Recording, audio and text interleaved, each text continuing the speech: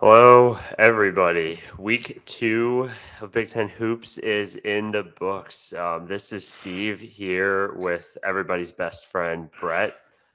Brett, how are you feeling after a uh, turkey-filled Thanksgiving week/weekend with a lot of Big Ten basketball? I'm feeling good. On to your point about turkey filled, I've realized that like as I get older, turkey takes up a significantly smaller portion of my Thanksgiving meal. And yeah, I don't know, but it was a crazy good week for the Big Ten across the board, as I'm sure we're gonna talk about. But yeah, feeling very impressed. I'd say would be the word I would use to describe my feeling so far about the Big Ten. Yeah, we're gonna talk about all of that there. As usual for this time of year, there's a lot going on in the sports world right now. We're gonna keep it to Big Ten basketball, as much as both of us would like to talk about the goings on in football, the NBA, or other sports. But we're gonna keep it to basketball here. We'll talk about the week that was. Lots of Big Ten teams and multi-team events throughout the country, and then a big week heading into next week, both with the ACC Big Ten Challenge kicking off and some conference play as well. So a lot to get into. Let's start out west. So I think the team that gets the gold star for the team of the week this week are the Purdue Boilermakers. A 3-0 trip to Portland where they took down West Virginia, Gonzaga, and Duke. We could look at each of these one-on-one and kind of talk about each of them differently. I think people's expectations around Gonzaga may have been tempered this year. But I mean, yeah, I don't think we saw Purdue as like a true conference title contender heading into this year. But all of a sudden you look up, I mean, Zach Edey's playing 30 minutes a game, averaging 21 and 22 and 12, and 3 blocks a game to go along with that, dominating on increased playing time. And they're going to look up and be a top 10 team really as we head into December here. Brett, what are your thoughts on Purdue?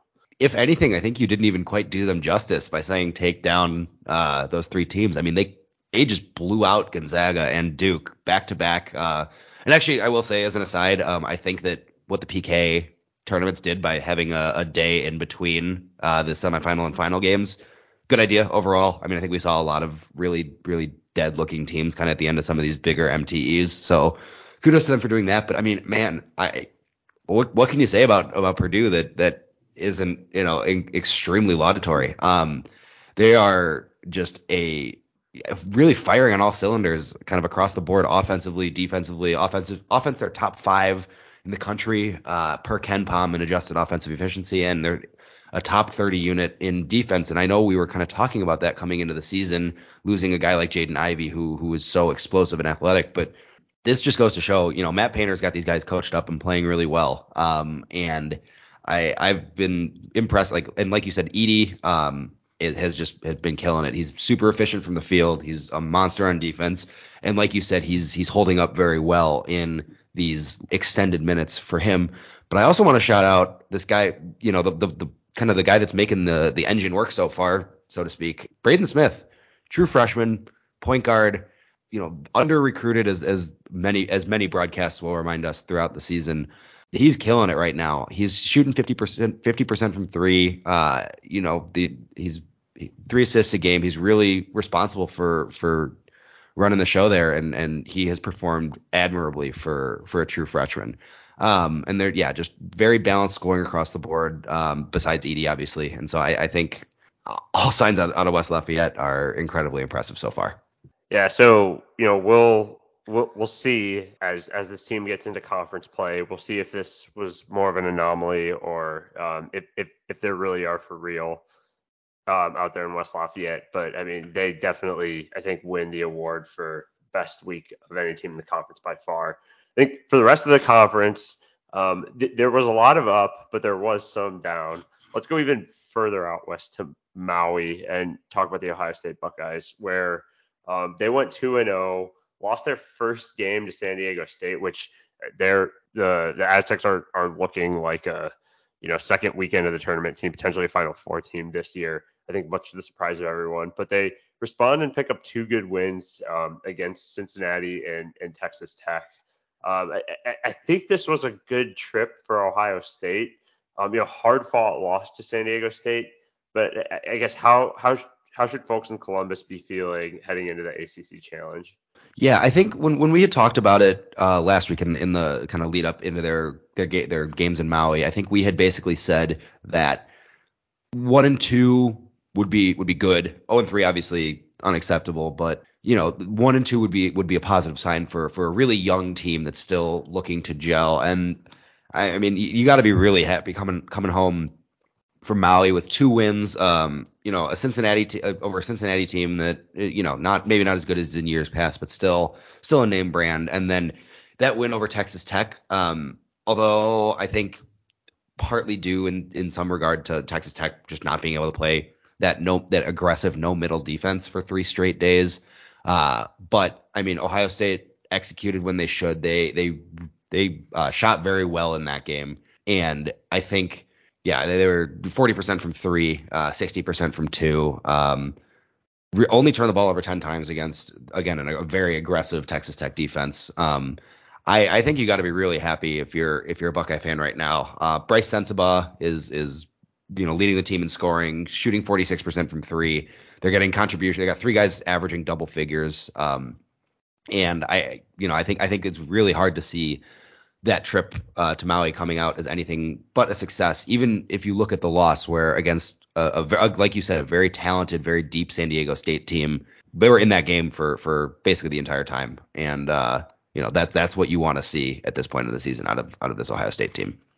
Yeah, and I think the thing with Ohio State is you don't know where their star power is going to come from this year, right? Like losing EJ Liddell, last year along with like Malachi Branham, that's a lot of scoring that they have to replace. And I think you kind of saw it in that third game when Justice Sueing scored 33 points. You see that maybe he can step up and be that guy. You mentioned Sensabaugh. I look at Justin Sueing's numbers this year. I mean, he's only shooting 14% from three. That'll go up as he gets reacclimated. And they're still trying to incorporate. They've got 3 rotation players who are kind of transfers from other places, and so they're trying to patch it together. I agree with you. I think it was a good result for them, and some positive momentum. We're going to talk about this in a second, but they've got a tough test going to Cameron next week, so they needed, I think, the momentum there to at least have them in the right headspace going into that game. Now shifting east, so in Atlantis, the Wisconsin Badgers, wild week for them, right? They beat Dayton in an absolute barn burner where it was first to 43 and Wisconsin won by 1. They then went turned around and lost on a heartbreaking buzzer beater to Kansas, proving they can hang, with the defending champs, and then picked up a win against USC. So I think, for Wisconsin, I know there was a lot of unknowns with them also, trying to replace the star power of Johnny Davis, but it looks like their style of play is proving that they can hang with anybody. And they picked up, resume building wins. They're looking good in the non-conference here with some strong resume wins, but just also kind of looking the part, right? Yeah, I think if you had told any Wisconsin fan heading into the battle for Atlantis that they'd come back with 2 wins, it really wouldn't have mattered against who. But I think your average fan would have been thrilled. And we're seeing that this team is really going to hang its hat on its defensive effort. And I mean that really looked the part. Teams were shooting unsustainably low against them from three, and the game against USC kind of evened that out. But they went down by after maybe the ugliest basketball game I've ever seen, and that includes 5th grade basketball that I've coached in that Dayton game, but where they again executed down the stretch, forcing I believe 3 shot clock violations in their last 5 or 6 possessions defensively. To be able to come back from 15 points down against a loaded Kansas team, and in a game that saw Tyler Wall kind of come back to his more natural self, actually making shots after a couple tough games against Green Bay and Dayton. And then Chucky Hepburn got going again against USC. And I think that if you hadn't been watching this team closely, a name you're going to want to know as a Big Ten fan is Connor Essegian, True freshman getting a lot of minutes, closing games at times. He's shooting 54% from three right now. Good for top 50 in the country, and it's wild that that's only top 50 at this point. But he's a guy that can get a shot off with just a little bit of room, and is going to be what's needed for this team if they want to be able to keep up offensively with some of these other teams. But this team's definitely battle tested. They've three wins within 5 points in 3 days. Makes it known that they're going to be hard to score on, and they can somehow find a way to get enough points when it matters. So going back to Portland now, there were two Big Ten teams that went out west into two different arms of that Phil Knight Invitational. So talked a lot about Michigan State, so far early on in our review of the season. And we know that they've been battle tested already, right? They got that great win over Kentucky, suffered that close loss to Gonzaga, beat Villanova. There's no shortage of, I think, resume-worthy wins, and believe it or not, there's more coming, which we'll talk about in a second. There's more opportunities coming, which we'll talk about in a second. They go 2-1 out there, but it was a different, I think, feeling 2-1 than maybe some of the other teams that went 2-1. So no shame in losing that first game to Alabama. Alabama looks for real, which again is a conversation for outside of this podcast. They beat Oregon. Oregon's struggled out of the gate this year, but nonetheless, that's a win over a Power 5 program that probably having some growing pains, but who knows if we're going to end up at the end of the year. And then they, in a wacky final game against Portland, almost blew a double-digit lead, ended up beating Portland by 1. And that Portland team has, I think, made headlines throughout this tournament as well, which maybe is besides the point. But I think for Michigan State, they avoid any catastrophe. But I don't know that this tournament really gained them as much when it comes to their resume that some of these other teams gained. But we know from what we've seen from them over these first 2 weeks that they're battle tested. They can play with anyone. And a lot of these games that I think are going to play against some of these other Big Ten teams are just going to come down to crunch time execution, and maybe one-on-one matchups, right? Yeah, absolutely. And I think important context here also for their Portland trip is that they're playing without Malik Hall and Jaden Akins. Malik Hall, I believe, has a stress fracture in his foot and is out for 3 weeks. And then I believe Akins is on a quicker timeline, but I think that puts a little bit into context. I don't think, like you said, Alabama is still very tough team, very tough to beat. Might not have made a difference either way, but being able to kind of rebound a day later and then 2 days later to win 2 close games is a good sign of at least that this Spartans team is very resilient and will be able to compete, with whoever's on the floor. Although I don't think it's a stretch to say that they would really like getting Malik Hall and Jaden Akins back when they can. But you're seeing still a pretty efficiently run offense and solid defense, and I think that's, at least combined with the battle tested nature of this team, will pay dividends as we head into conference season. And just a fun stat about this Michigan State team too, which I think just shows why they're having a lot of early season success. So they play 2 point guards, right? Like they basically play AJ Hoggard and Tyson Walker at the same time. Right now, those two guys are third and fourth in the Big Ten in assists. Hoggard is having 6.2 assists per game, and Walker's averaging 5. And again, those guys, both of which had up and down seasons last year, kind of year one in Tom Izzo's system. We talk about roster continuity. We'll continue to talk about it throughout the earlier parts of the season here, really paying dividends for them early, especially in keeping them together through a lot of the adversity that you've mentioned that they're going through on the injury front now. Okay, a couple of quicker MTE performances that we wanted to call out. So I think number one, didn't think we'd be talking about Northwestern so much in this segment here, but they're 5-1, and actually gave Auburn a pretty tough test in the final of the Cancun Challenge. It wasn't the most rigorous event. They only had to beat Liberty to get there, but they played the second 43-42 Big Ten game of the week and came up just short there. I mean, are we seeing a little bit of life from Northwestern, or is this just a wonky result at the middle of the season, at the beginning of the season that we should ignore? I think it's hard to ignore it. I think we should be careful when thinking about what it means in a larger context, because again, Liberty was the first top 100 Ken Pom team that Northwestern had played this year, and by a significant margin, even if we expected Georgetown to be not a dumpster fire at this point.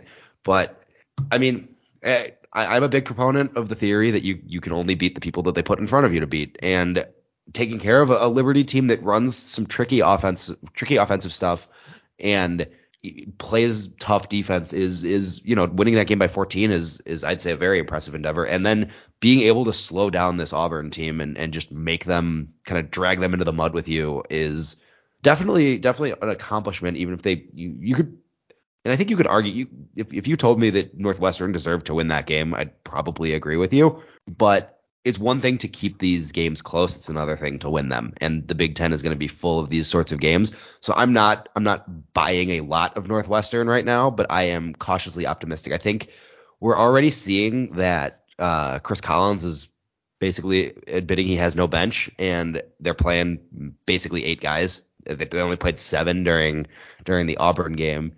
They did not. Okay, maybe arguing that they should have won that game when they shot 8% from 3 is not my best take in the world.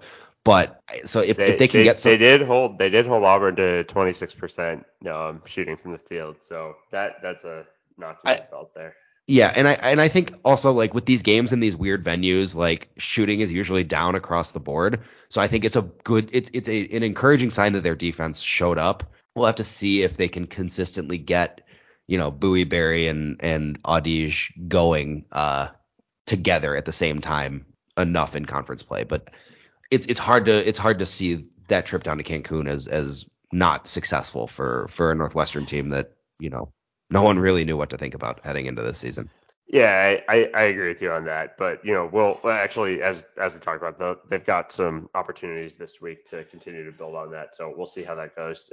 A couple of quick notes before we talk about what's happening next week. So Iowa, another team that we were kind of questioning how they would bounce back from losing a top 5 draft pick, and they had a okay showing at in Emerald City. Beat Clemson in a close game. That game I think was interesting because they kind of had to do it without an effective game from Chris Murray. He shot 4 of 17 from the field in that game. Really struggled. He chipped in with 12 rebounds though, and Patrick McCaffrey picked up the slack along with some other folks. So that was a great, I think, way to show that they could grind out a game, when they weren't really executing on all cylinders. And then they dropped one to TCU after that. TCU is a tough team as well, but all in all, came out of that tournament, still I think with a lot of momentum there. So I think that's good for them. And then, when you look at the top of the conference, teams really that weren't the focus this week, Maryland and Indiana both staying undefeated in their tune-ups. There's 3 teams left without a loss heading into the ACC Challenge Week. I don't know that we're surprised by Indiana being one of those. We already talked about Purdue, but kudos to Maryland for getting out of the gate well. We'll see how they fare when the competition heats up. Brett, any last thoughts on the results from this last week? No, I think we pretty much covered everything. I think overall, just as a holistic recap, very good week for the Big Ten. Good showing against a lot of your name brand teams. And it shows that these teams will come tournament play, strong showings on back-to-back days or with one day of rest is really important, and it's good to see all of these teams kind of like standing up to the challenge when that applies. Awesome. So let's shift gears and talk about what's to come this week. So the ACC Big Ten Challenge takes place from Monday, over the course of Monday through Wednesday. And there are a lot of interesting matchups I think to watch in this. We're We're not going to hit on all of them, but we'll definitely hit on a couple. Maybe I'll start with the first few that I think pop out to me, Brett. I think we talked about this Northwestern team a second ago. They get Pitt coming to Evanston. Pitt is I don't know what the right word is, but they are not very good. There's a great Bad, I was gonna opportunity say. for Northwestern to pick up a Power 5 win to keep their momentum going. So I think if you're looking for the kind of two appetizers there on Monday, I would definitely look at that game. We just talked about Maryland too, heading to Louisville on Tuesday. Louisville has not been very good either. A great opportunity to pick up a Power 5 road win. You'd expect Louisville will at least get things righted in the right direction by the end of the year. Not saying they're going to bounce back from their start and make the tournament, but this I think is a really good opportunity for Maryland to prove they can at least win on the road. And then maybe I'll finish off the appetizers here before we move to the main course. I'm looking at that Penn State Clemson game too. I mean, we keep talking about which team from the bottom here in the Big Ten is going to prove they can punch, and I think Penn State's really answered that bell the loudest of all those kind of teams from the bottom half of the conference. Again, a road opportunity to go into Clemson and win there. I'm looking to see how tough Penn State holds in that game. Yeah, it's a number of interesting matchups. I think with Pitt and Northwestern. I mean, if Northwestern wants to prove that they belong even in the discussion of are they kind of good, they got to win this game. Pitt's terrible.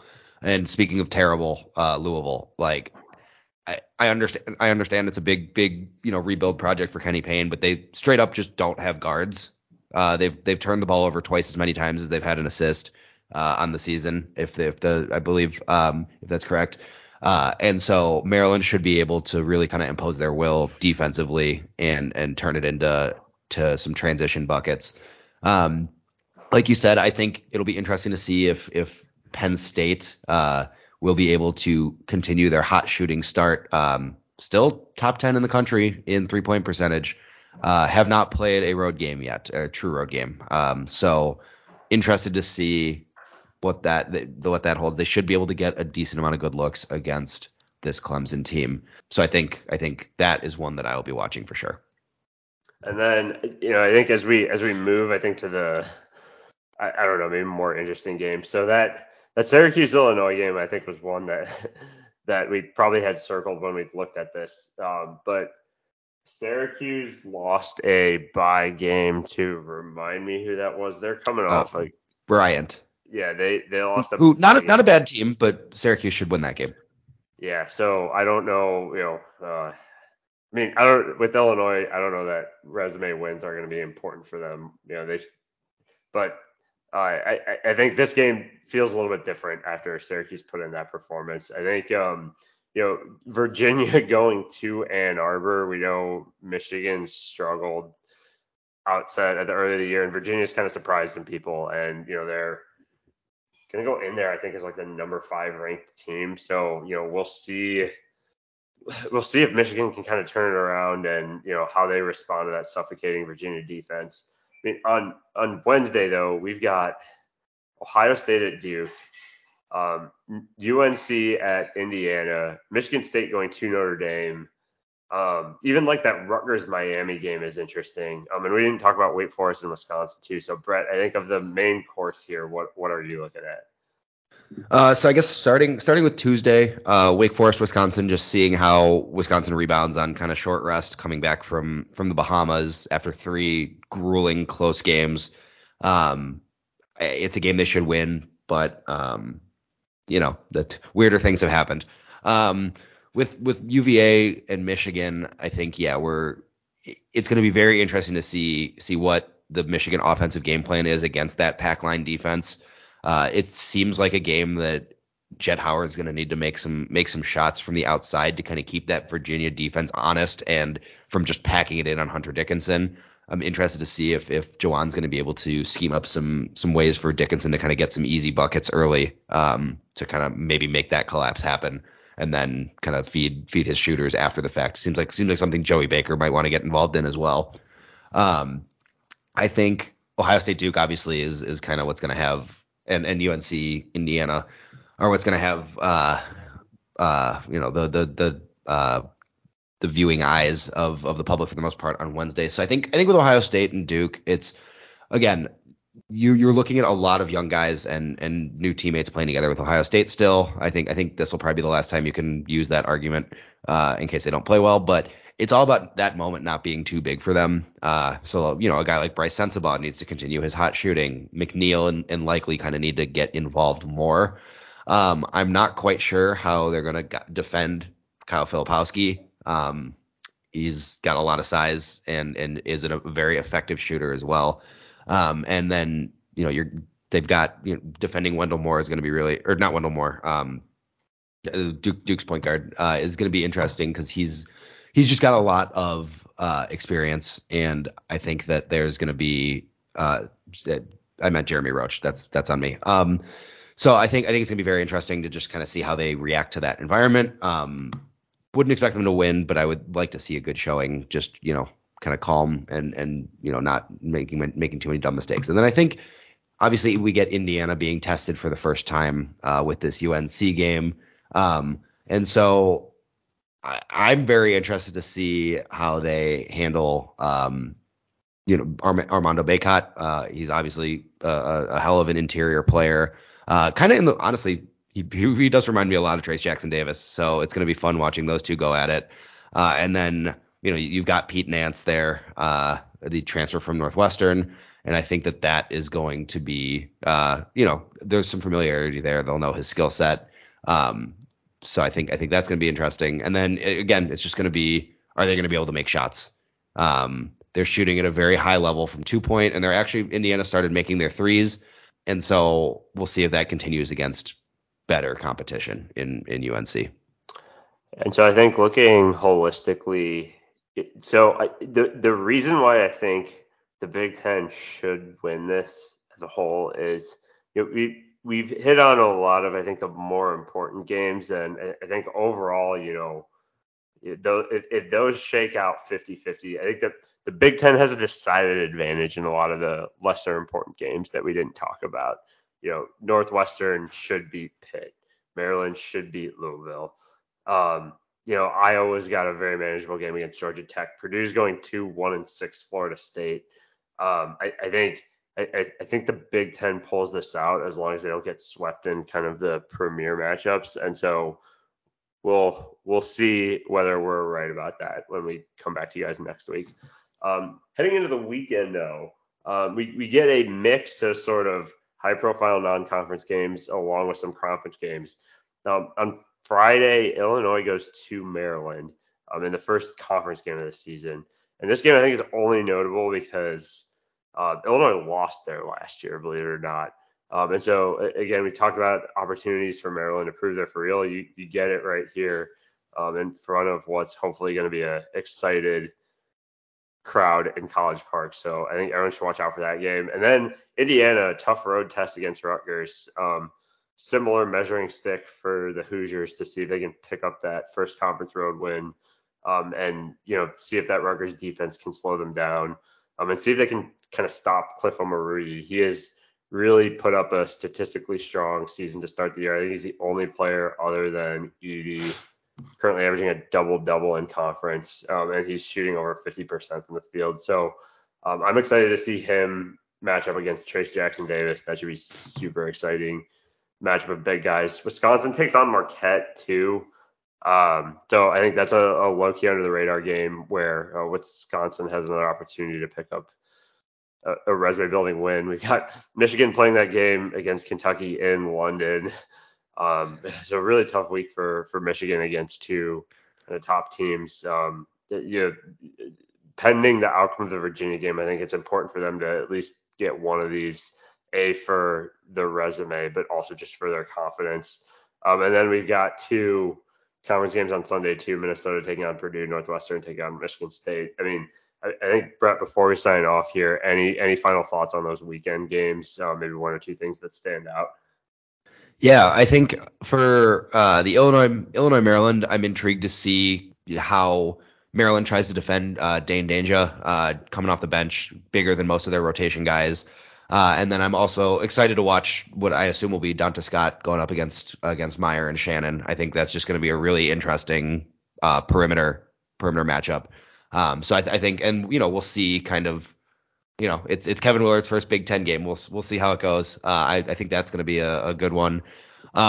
Rutgers did just get Caleb McConnell back for their game against Central Connecticut, so he obviously adds a different dimension defensively and adds another potential scoring threat offensively. So I don't know if that's going to be enough for them to take out Indiana, but it's always hard to win at the rack, and I think this season will be no exception.